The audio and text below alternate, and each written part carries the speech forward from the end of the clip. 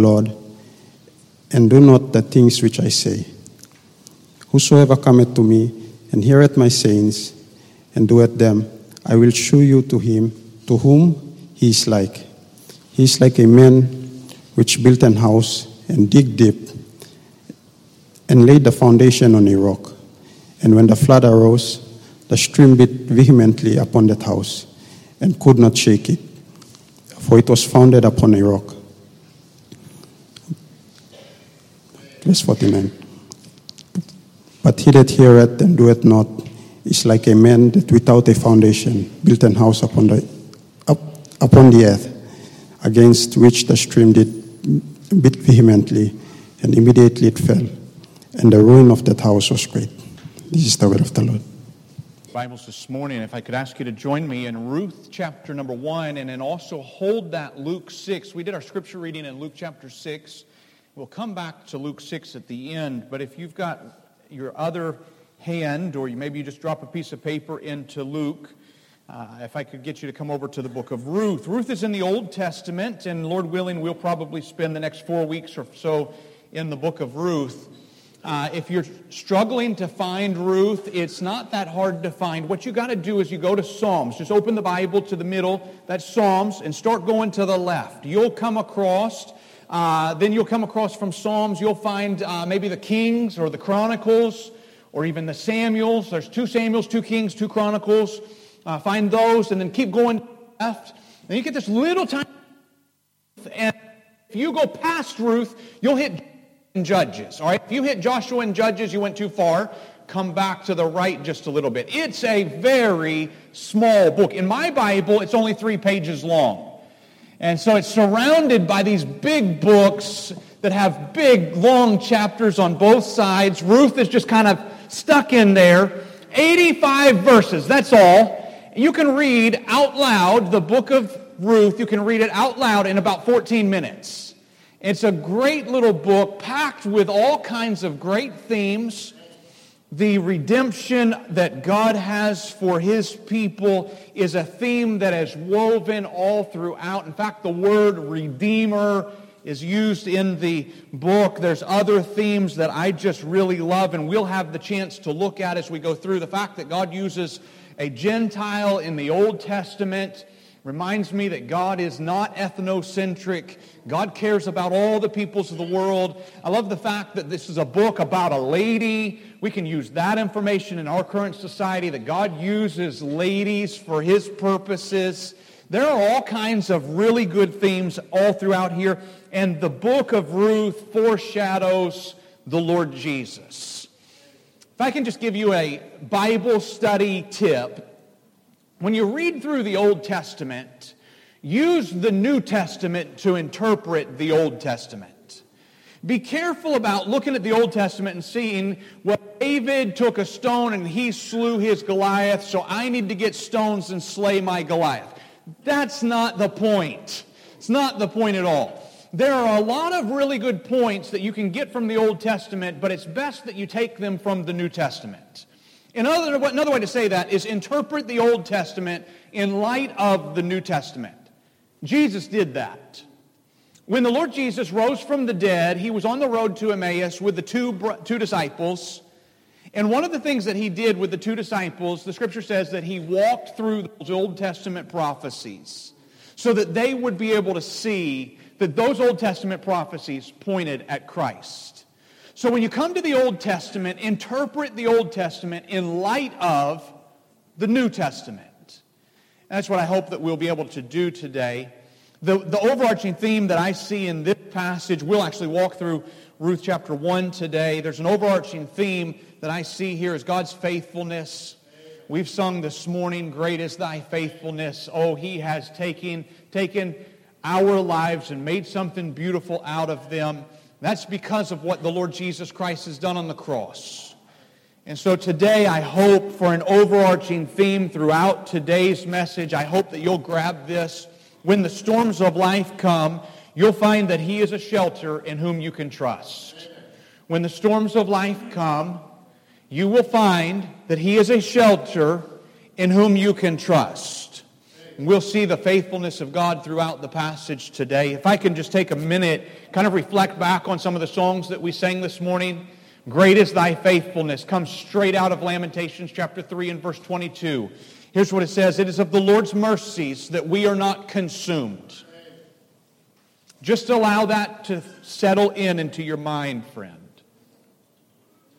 We, born into our sin, separated from a holy God, deserve nothing but hell forever. And yet He sent His Son, the Lord Jesus, to die on the cross and take our sin.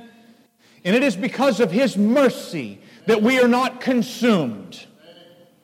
Oh, these are important words. His compassions fail not. They are new every morning. And I hope that you say from the bottom of your heart this morning, great is your faithfulness. Numbers 23 and verse 19 says, God is not a man that He should lie, neither is He the Son of Man that He should repent. He does not change His mind. He is a faithful God from beginning until the end, from everlasting to everlasting. Hath He not said, and shall He not do it? That's a rhetorical question. There's no need to answer it. He said, do it. He's always faithful to His promises. And has He spoken, and shall He not make it good? He is faithful, and you can seek shelter in Him. Please buy into a mentality that says God only does good things to those people who are good people, and He only does bad things to those people who are bad people. That type of mentality will make you to think whenever there's something bad that comes up in someone's life, it's a result of the fact that they were doing bad. Remember the words of Jesus, it rains on the just and on the unjust. Let me just bring that down to us and be at home with us for just a minute. Bad things happen to good people. They do. This week marks, I think, the 6th-year anniversary of the Nickel family home invasion. And if you were with us at that time, you would know the details of that story. I cannot tell that story without getting choked up. A family that left behind the luxuries of the country within which they were born to come and carry the gospel. And the very people that they came to carry the gospel to despitefully used them. And our friends ended up having to leave the country because of terrible things that happened to them. They didn't quit. They just went and served God somewhere else. But friend, if you buy into this idea that God only lets bad things happen to people who are bad, you have to somehow blame God for what happened to the Nickels. But instead, can I encourage you this morning, when the trials in life come up and the storms of life come up, you can seek Him for shelter. You can go to Him. Remember, bad things happen to good people as well. And when they do, don't go looking for shelter somewhere else, for you'll find that there will be nothing but heartache to be found in other places. Oh, you can find shelter in Him. And He will be the one that will provide the shelter, and He will do it in ways that you will never dream would be so glorious for your life. So many people go running to other things. Within our society, somebody gets sick in the family. We try the doctor and it doesn't work.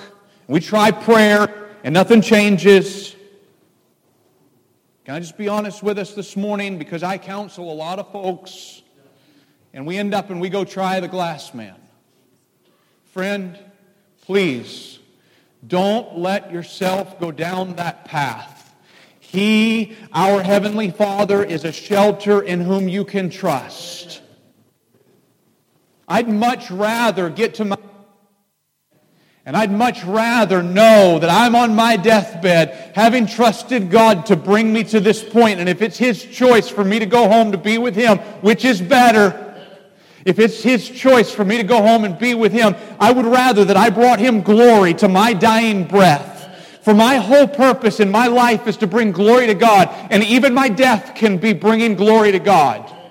I'd rather be there than get to my deathbed kicking and screaming and hating God for every moment that I've gone through this trial. So let me remind you, when the trials of life, the storms of life come, you will find that He is a shelter in whom you can trust. Come with me to the book of Ruth, chapter number 1. We're going to find Naomi walking through some terrible tragedies. I think overall the book of Ruth is about Ruth. That's why it's named that way. I think, we don't know for sure, I think that this book was written by the prophet Samuel. It was most likely written generations after Ruth lived. By the end, end of today's sermon, I think you'll see why that is. However, the first chapter is not the story of Ruth. The first chapter is the story of Naomi. Naomi is Ruth's mother-in-law, and there's a lot of tragedies that happen in her life. Let's have a look at verse number 1. We'll see this lady, Naomi, and we'll see her hit some terrible tragedies. Verse number 1. Now it came to pass in the days when the judges ruled, there was a famine in the land, and a certain man of Bethlehem, Judah, went to sojourn in the country of Moab, he and his wife and his 2 sons. And the name of the man was Elimelech, and the name of his wife, Naomi. The name of his 2 sons, Mahlon and Chilion, Ephrathites of Bethlehem, Judah. They came into the country of Moab and continued there. Notice in the beginning of the verse 1, it says that it was the time when the judges ruled. We don't know exactly which judge. You can do some math and kind of come up with some of the later judges. Perhaps it falls into that range. Jair or Jephthah, one of those. The overarching theme throughout the book of Judges, however, was that there was no king in the land, and every man did that which was right in his own eyes. And so here Elimelech sees that there's a famine in Israel, and instead of seeking shelter in God, he sought shelter elsewhere. You notice that it says there in verse number 1 that he was from Bethlehem, Judah, and they went to sojourn in the country of Moab. He went there to go and find some food in Moab, and the word sojourn means that he did not plan to go there and live there permanently. He went to live there for a short while, having known what was to come. His name is Elimelech, as you see in verse number 2. Elimelech, the name means, my God is king, and yet this was the very act of putting his trust in someone else other than God, who should have been his king. He walked right out of the promised land and went to the literal enemy of Israel to try to find food. Can I just say this morning, friend? Spending time in the world will directly impact your spiritual walk. Spending time in the world will directly impact your spiritual walk. Elimelech, in the moment of gathering up his family, wife, and 2 children, has no idea what is to come. All he knows is, I've heard there's food in Moab, so I'll go live in Moab. The guy who says, my God is king, left Bethlehem, which means the house of bread, and went to live in a place that was to be desired. That's what Moab means, to be desired. He looked upon that and saw, I can get physical help there, and off he went. I don't know, Scripture doesn't say, and I have a feeling, however, that he probably did not spend much time in prayer about this decision. Off he went. I wonder how often it is in our lives, and this is not the point of the passage, but I think it's worth noting as your pastor. I wonder how often in our lives we make decisions based on what we see temporary. Example, perhaps you get an offer, an opportunity to take a job, and it's in another place. I hope that you found being in amongst brothers and sisters in Christ, a faith family, is important for your spiritual walk. And perhaps an opportunity comes up for you to take a position in your career in another place. Can I encourage you this morning, when a job opportunity comes up in another place, the very first question that you should be asking for your own spiritual health and the spiritual health of your family is, can I find a good church to be a part of when I get there? That should be the number one question on your mind. Not so much, can we find a house to live in, or are we going to have a vehicle, or are we going to be paid well, or is the employer going to take care of my transportation and my repatriation? But instead, is there a body of believers that I can unplug from here and plug in there? Because you would be surprised how many people see some high salary and quickly they run to go and get a job there, not realizing spending time in the world will directly impact your spiritual walk. And suddenly, they go to a new place, there's no church that they can be involved in, and then they begin slowly to just walk away from the faith. Tragedy if you take your children into that. Give them 10 years in that setting, and you can mark it down. They won't be looking to walk after God. If it were me, and you look at me and you say, you're a pastor. Let's say I wasn't a pastor and I was in a career. Many of you know, I have background, I could be in a different career. If I was in a different career and an opportunity came for me to move my family to a different town, I want to tell you the very first question I'm going to be asking is, what church is in that town that I can move out of this body into that body so that I can be a part of a church, because I want my family to be around, surrounded by brothers and sisters in Christ. I think Phil and Sarah have been a great example of that. Let that soak into us. That they already had it lined up. Before they left here, they knew what church they're going to.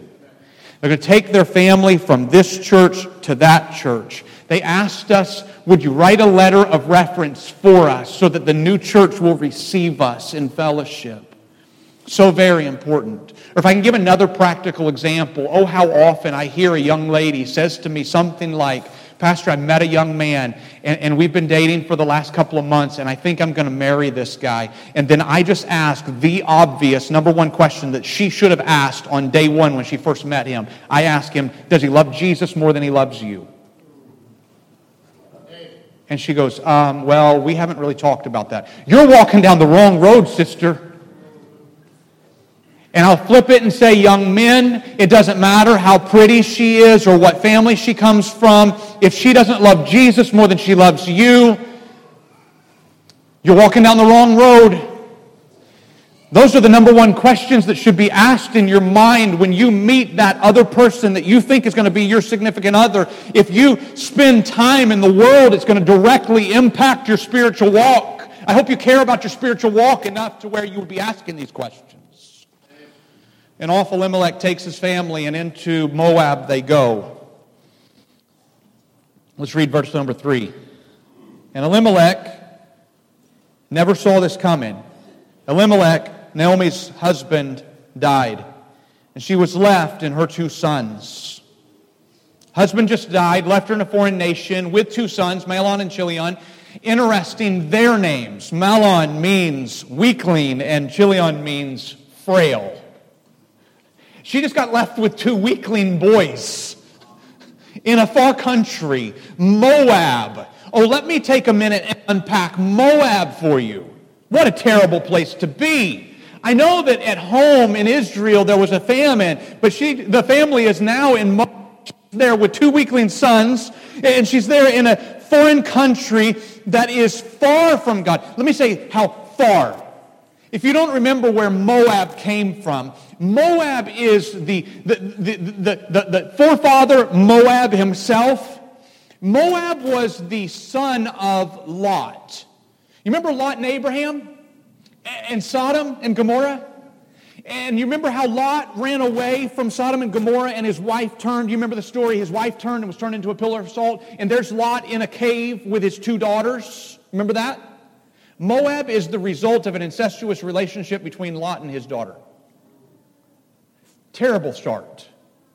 And then you watch as Moab grows into a people. They took up a god named Chemosh, was a lot like Baal, and they talk about in the worship of Chemosh sacrificing children and self-mutilation. God told the people of Israel, have absolutely nothing to do with the Moabites. God knew you spend time with them in the world, they're going to rub off and affect you. And by the way, Solomon does it. You remember King Solomon, the son of King David, beloved son of King David, richest guy, wisest guy, ends up making a high place to Chemosh in Israel. You see, you spend time with the world, it rubs off and impacts your life. In Numbers 22, there was a guy named Balak. I don't know if that name's ringing a bell right now. Balak was the king of Moab. And he hired a guy, and this name might be a bit more familiar for you, Balaam. Balaam was the prophet that rode the donkey, and the donkey talked to him. You remember that? Balaam got hired to go and curse Israel on behalf of Moab. Moab saw that Israel was coming out of Egypt. Moab saw this nation's going to overtake us. And so Moab hired Balaam, stand on the mountaintop and curse God's people. Balaam did his best. He stood on the top of the mountain and he tried time after time. I just think this is a hilarious story. He stands on top of the mountain and he looks at the king and he goes, I'm going to do my best. I know you want me to curse them. God won't let me, but I'm going to do my best. Hold on a second. And he just starts to open his mouth and blessings would just fall out. Balaam had it wrong from day one. You don't mess with God's people. That was Numbers 22. One book later is Deuteronomy chapter 23. God places a curse on Moab, and I want you to hear the curse that God places on them. And it's directly tied to the fact that they tried to curse his people. Here's Deuteronomy 23 in verse number 3. The Moabites shall not enter into the congregation of the Lord. That's not... Guys, that's not, I don't want a Moabite to come to the temple. This is, a Moabite is not allowed to be a part of the people. You're not allowed to be a part of the congregation or the assembly. A Moabite shall not enter into the congregation of the Lord. Even to their 10th generation shall they not enter into the congregation of the Lord forever, because they hired against thee Balaam the son of Beor of Pethor of Mesopotamia to curse thee. So because they had tried to get Balaam to curse the people of Israel, God placed a curse upon Moab. He said, you won't be allowed to have your people as a part of my people for 10 generations. And I actually think that when he said for 10 generations, that was metaphorical because he then uses the word forever. Forever. I think that the phrase for 10 generations would be like we would say, not in a million years. It's not like, okay, let's start counting the years. This is, I'm done with those people. For 10 generations, our great-grandchildren will be dead and they'll still be in that place. And God placed a curse upon the entire nation of Moab. He calls them, in the book of Psalms, he calls them his washpot. Twice. Judah is my lawgiver, that's what he says. Judah is my lawgiver. Moab is my washpot. Can you imagine being called a washpot by God? Like the washpot. You're going to do your dishes in the washpot. Get your dishes. There's a plate. I like my plate. I put it in here and wash it off, and I dry it and put it away. Or I wash my clothes in the washpot, and I wring them out, and I take care of my clothes. I kick the washpot when I'm done. Empty the water out. God says, I'm going to use Moab for my own purposes. Moab is just my washpot. But then we come into Isaiah in chapter 56, and I notice that God has placed a curse upon Moab as a people, but God is not always against every person. So listen to the words of Isaiah 56. Here's verses 6 and 7. God is merciful. Also the sons of the stranger that join themselves to the Lord to serve him, and to love the name of the Lord, and to be his servants. Every one that keepeth the Sabbath from polluting it, and taketh hold of my covenant, even them will I bring to my holy mountain, and make them joyful in my house of prayer. Their burnt offerings and their sacrifices shall be accepted upon mine altar. For mine house shall be called a house of prayer for all people. So God made a provision, even though He has cursed the entire people of Moab, God made a provision that individuals from within Moab who wanted to do right would come and humble themselves before God. Aren't you glad that God makes this provision for all the peoples of the earth? That if you'll come to Him in humility, that He will in no wise cast you out. So you say, hang on a second, how is it that Ruth is able to become right with God? It's because God is merciful and He's faithful to His promises. So we come into verse number 4. You're there in Ruth chapter 1. Poor Elimelech's left there with the 2 sons. Now verse number 4. They took them wives of the women of Moab. The name of the one was Orpah, not Oprah, Orpah. The name of the other, Ruth. And they dwelled there about 10 years, and Mahlon and Chilion died also, both of them, and the woman was left of her 2 sons and her husband. That's a sad note here that she has not only lost her husband, she's now lost her sons, and with losing her sons, she's lost a lineage. This is a very important thing for her. Naomi, married to Elimelech, the 2 of them go off to Moab, spend some time with their sons. Husband dies. At least she still has hope in the 2 boys. The 2 boys get married. Now listen to this. In days that predate birth control, 10 years without a child, and then they die. This is devastating for her. She's literally living a tragedy. And this is so big a deal that the rest of the book is going to unpack this problem. They don't mention it right now, but you'll get to see it in the coming chapters. Naomi's inheritance that is there because of Elimelech. Elimelech owns some land. He has an inheritance within the Ephrathites of Bethlehem, Judah. And now he dies. That inheritance passes to the 2 boys. And the 2 boys died. Who gets it now? She doesn't. The Moabitess women don't get it. When Naomi dies, that's the end of the line for them. That inheritance is probably going to end up getting absorbed out into the other family. We might as well say Elimelech's family line is done. A lineage is a big deal, especially for those people of Israel. I think you and I get a glimpse of that, of how big it is for us. Israel is no different. She's got no husband, no sons, no lineage. She's in a strange country, and she's broken. You can see that down in verse 19. And she and Ruth, I'll just go ahead and tell you that. We'll see it in a minute. So they too, verse 19, they too went until they came to Bethlehem. She's going home. It came to pass when they were come to Bethlehem that all the city was moved about them, and they said, Is this Naomi? She's been gone for, I'll say 11 years plus. Is that Naomi? She moved out of here a long time ago. Where's her husband? Somebody told me that she had kids. Is this Naomi? She's aged. And watch what her response is in verse 20. She said unto them, Call me not Naomi, call me Mara. For the Almighty has dealt, listen to the words, very bitterly with me. You see, if you set up your life and your mindset around when bad things happen, it must be God is mad at me, you end up in a place like Naomi, where you've gone through a tragedy. And let's be honest this morning, friends, tragedies happen. And if your mind is wrapped around an idea that says, God, when bad things happen, God must be angry with me, you end up walking back into Bethlehem, bitter, saying, God's the one that did this to me. Friend, can I encourage you this morning? God allows things to happen in our lives, but they're so that we will look to Him.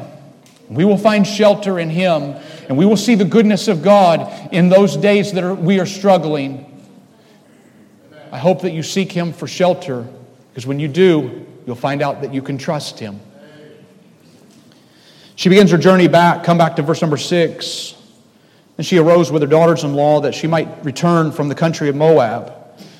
She had heard in the country of Moab how that the Lord had visited His people and given them bread. What a moment to be jealous. You left the house of bread, went to Moab, lost everything, and now you're in the far country and you hear that there's bread at the house of bread. What a moment of jealousy. She packs up. It's time to go home. Verse 7. Wherefore she went forth out of the place where she was, and her 2 daughters-in-law with her. They went on the way to return unto the land of Judah. And Naomi said unto her 2 daughters-in-law, Go, return each to her mother's house, and the Lord deal kindly with you as you've dealt with the dead and with me. Go home. No need to follow me. You've been kind to me. Just go ahead and go home. Verse 9. The Lord grant you that you may find rest, each of you in the house of your husband. Then she kissed them. They lifted up their voice and wept. Together there was a collective mourning over loss, the loss of their husbands, the loss of what future they might have had together. And they recognized that things are not going to be the same going forward.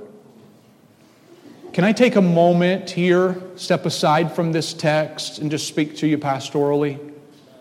As I listened last week in life groups, and I realized that one statement I made last Sunday was taken perhaps a little bit differently than I intended.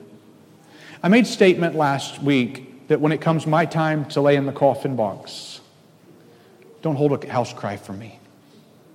Celebrate my life. For I am going to be with Jesus, which is far better. I did not realize when I said that, I did not realize that there would be an undertone that might be understood in a different way than I intended. And so I began to hear undertones that said perhaps house cry is wrong. And I want to correct that. Friend, there's nothing wrong with a house cry. There's nothing wrong with that. It is very natural to mourn the loss of a loved one. That's very natural. Do you realize that God created us, and when He created us, He did not create us to die? Do you realize that? In the garden, He created Adam and Eve sinless. But it was because sin came into the world that death passed upon all men. God did not create us in sin for death. And so it's very natural for us to mourn the fact that someone passes away. You might remember John 11, Jesus at the tomb of Lazarus. Do you remember what Jesus did? He wept. Now, I don't think He wept because He missed Lazarus, because He already knew that in 5 minutes He's raising him from the dead. I don't think He's missing Lazarus and that's why He's crying. I think Jesus wept because He's seen the effect of sin in the world. That is a very good reason for us to weep. God, why is it that we die? I pray regularly, even so come, Lord Jesus, make all things right. But we do not weep as those who have no hope. And so when a brother or sister in Christ closes his eyes in sleep, we rejoice. It's okay to cry. It's okay. But we don't weep as those who have no hope. And so I just come back to my own personal, skip the house cry for me, okay? You hear they're holding the house cry, just boycott it, all right? Come hug my wife. Love one another. Come to the funeral, but don't wail, all right? That's my own personal wishes, and I'd appreciate if you'd hold to them. But if you want to do something else, there's nothing wrong in something else. And so here we see this mother, Naomi, daughters-in-law, Orpah and Ruth. They hold each other as they know, going forward, things will not be the same. Elimelech's dead. Mahlon are dead. Naomi's going home. She's telling the 2 girls to stay back. Now look at verse number 10. They said to her, Surely we will return with thee unto thy people. Naomi said, Turn again, my daughters. Why will you go with me? Are there yet any more sons in my womb that they may be your husbands? Turn again, my daughters, go your way. For I am too old to have an husband. If I should say, I have hope, if I should have a husband also tonight, and also should bear sons, would you tarry for them till they're grown? Would you stay for them from having husbands? Nay, my daughters, for it grieveth me much For your sakes, that the hand of the Lord has gone out against me. Naomi just explained to them it's impossible. One, she's too old to have children. Second, if God were to give a miracle, and she says, if I got married tonight and even had a baby right now, are you going to wait around 20 years for that kid to grow up so that you can marry him? Come on. It's too late. And so she encourages them to leave. So verse 14, they lifted up their voice and wept again. And Orpah kissed her mother-in-law, but Ruth clave unto her. Naomi's headed home. She lost her husband's companionship. She lost her sons. She lost her lineage. At least she's going back to regain a nation. And in the Old Testament, it's worth pointing out that a spiritual relationship with God in the Old Testament is directly tied to how closely you get back to Israel. The temple is not built yet at this time. They have the tabernacle. The closer you get to the tabernacle is a metaphor or a picture for how close you are to God. That's the picture that's seen throughout the Old Testament. We don't have that picture in the New Testament. For each one of us who is a believer is a temple of the Holy Spirit.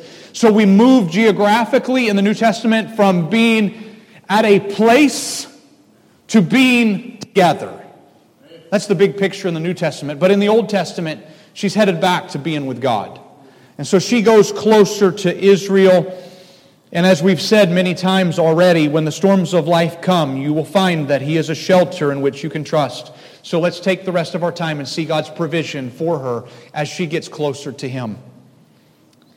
The first one that I notice here is in verse 14. I take it straight out of verse 14. God gave her a true friend in Ruth. God gave Naomi a true friend in Ruth. She is elderly. She will not remarry. But the thing that she is seeking as an elderly widow, the thing she's seeking is companionship. I know this from having sat and done counseling with elderly widows. Becky and I recently sat with one elderly widow, and I'll never forget, her husband had just passed away about 3 months before. We recently sat with her, and she was just happy and talking all along until she got to the point where she started talking about what were the evenings like. She said, I sit here and it's so quiet. And she began to cry. You realize that an elderly widow all by herself is seeking companionship.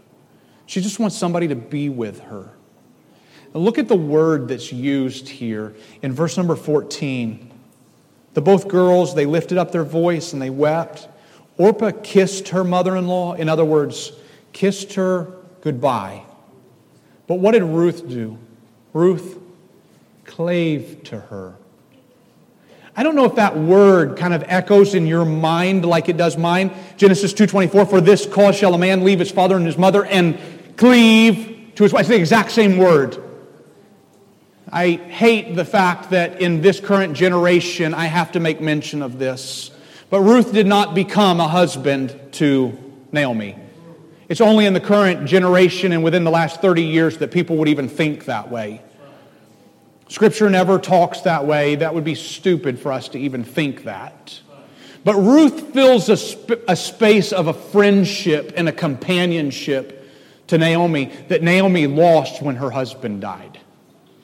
God gave her a true friend in Ruth.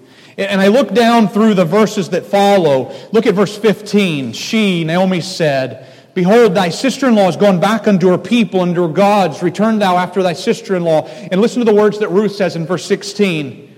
Ruth said, entreat me not to leave thee. Don't ask me to leave you. I'm with you. I'm going to be your friend. Don't ask me to leave you. She continues on. Don't ask me to return from following. Naomi's broken, but God's filling a void for her right now. Verse 16. Continues on, whither thou goest, I will go, and where thou lodgest, I will lodge. Thy people shall be my people, and thy God will be my God. Do you hear this? This is a true friend and a true companion. Naomi, it doesn't matter where you go. I'm with you. I'm sticking with you. You live somewhere, I'm living with you. Your God is my God. Oh, Orpah can turn around and go back to her family, and the words of Scripture go back to her gods, but not me. I'm going with you, Naomi. You've been a true friend. You've shown me the true God. I'm going with you, and I'm worshiping with you, and I'm going to live with you. I'm going to stay with you. And the words in verse 17, where thou diest will I die, and there will I be buried. The Lord do so to me, and more also. Listen to these words. It's not a marriage, but it's as close as you can get. If aught but death part thee and me. Do you hear the echoes of till death do us part? This is as close a companionship as you can get. I'm going to be your true friend, Naomi. The very thing that you lack and the very thing you sit up at night and you think, I wish I had somebody to talk to. Ruth says, I'm going to sit there and I'll be your friend. I'm going to stay with you. You see, God's restoring to Naomi as she comes closer to Him. God's restoring things that she's lost. Not only did He give her a friend, God gave Naomi a son in Obed. Now, I got to warn you, if you don't know the book of Ruth, spoiler alert. Ruth's going to have a baby. You'll find that in chapter 4. And that baby's going to come through a guy named Boaz. I won't take the time to develop the story because that's next week's story. But I see Naomi in chapter 1 at the beginning of the book, and I see Naomi in chapter 4 at the end of the book. And so since we're talking Naomi's story, we'll just kind of give you the pieces. Spoiler alert, Ruth ends up getting married to Boaz. The two of them have a baby by the name of Obed. So look at it happen in verse number 13. God gives Naomi, and you go, wait a second, no, God gave Ruth. No, He didn't. God gave Naomi a son. Look at the words in verse 13. So Boaz took Ruth, and she was his wife, and when he went unto her, the Lord gave her conception, and she bare a son. And the women said unto Naomi, Blessed be the Lord, which hath not left thee this day without a kinsman, that His name may be famous in Israel. And he shall be unto thee a restorer of thy life and a nourisher of thine old age, for thy daughter-in-law which loveth thee, which is 7 sons, hath borne him. And Naomi took the child, and laid it in her bosom, and became nurse unto it. Naomi raised this baby. Now watch what's said in the next verse, verse 17. And the women, her neighbors, gave it a name, saying, There is a son born to Naomi. And they called his name Obed. He's the father of Jesse, the father of David. So here's little baby Obed that was born to Boaz and Ruth. And Naomi stepped in and said, excuse me, God's restoring a lot of stuff right now, and that one's mine. I mentioned at the beginning, Elimelech had an inheritance that should have been passed to Mahlon and Chilion. We'll develop the kinsman redeemer later on. But the kinsman redeemer Boaz steps in and fulfills the point, the work of Mahlon or Chilion, so that the inheritance then will skip over Boaz's generation, and the inheritance of Elimelech is then passed directly to Obed. So that's the reason Naomi holds this baby and says, I have a son, for the inheritance will go to this baby. You see, she lost a son, and God gave her a son. And not only did God give her a son, God gave her a lineage. You see, when she was back in Moab, everything was falling apart, and now she's come back to God and found shelter in God. And now we get to see God gives Naomi a lineage. Look at verse number 17 again. They called his name Obed. He's the father of Jesse, the father of David. Now these are the generations of Pharez, and this is why I think Samuel wrote it, because it's in the days of David when he writes. These are the generations of Pharez. Pharez begot Hezron. Hezron begot Ram. Ram begot Amminadab. Amminadab begat Nahshon. Nahshon begot Salmon. Here we go. Now it's getting serious. Verse 21. And Salmon begat Boaz. Boaz begat Obed. Obed begat Jesse. And Jesse begat David. That's right. You've got a lineage now. So David, who becomes the most beloved king in all of Israel's history, from the town of Bethlehem, Judah, of the line of the Ephrathites. If you know the biblical prophecy of Micah chapter 5 and verse 2, O thou Bethlehem Ephratah, though you are the smallest among all the cities in Judah, yet from out of you shall come one who will reign over all the people. That's not just David, that's Jesus.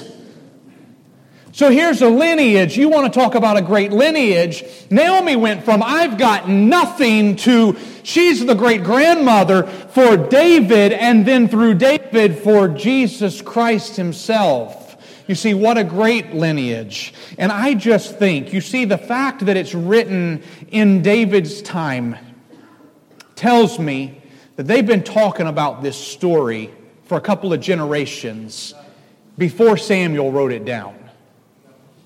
And I just wonder if perhaps it went something like this. You remember David was the youngest of the brothers. Wasn't the tallest, wasn't the fairest looking. He was the one that in the family, when Samuel came to anoint the next king, he was the one that they forgot to bring to the house. All the other brothers got brought, Jesse's there, I think you like this one. No, maybe it was this one. And God keeps going, no. And Samuel's scratching his head, I can't figure out why this is. Jesse, did you bring me all the boys? And said, oh yeah, David! David's out in the back taking care of the sheep. Hey, somebody go get David and bring him in here. David comes in. You see, David was the baby in the family. David's not going to be a king. He's the baby. I wonder if David's mom sat down with him and told him the stories like this. I wonder if David's mom said, lineages. She would have had no idea of what was to come. She has no idea that there's going to be somebody named Solomon. She doesn't know about Rehoboam. She doesn't know about Jesus to come. All she knows is God's promise one day the Messiah will come. She has no idea she gets to be a part of this. And there she sits with David. I don't know how old David's at the time, maybe 5. David's sitting there and, I don't know, they've been playing marbles together or whatever. And she says to David, you know your dad? Your dad's name is Jesse. And David's, yeah, I know Dad. And then he says, then Mom says to him, now your grandpa probably has passed away by now. Your grandpa, his name was Obed.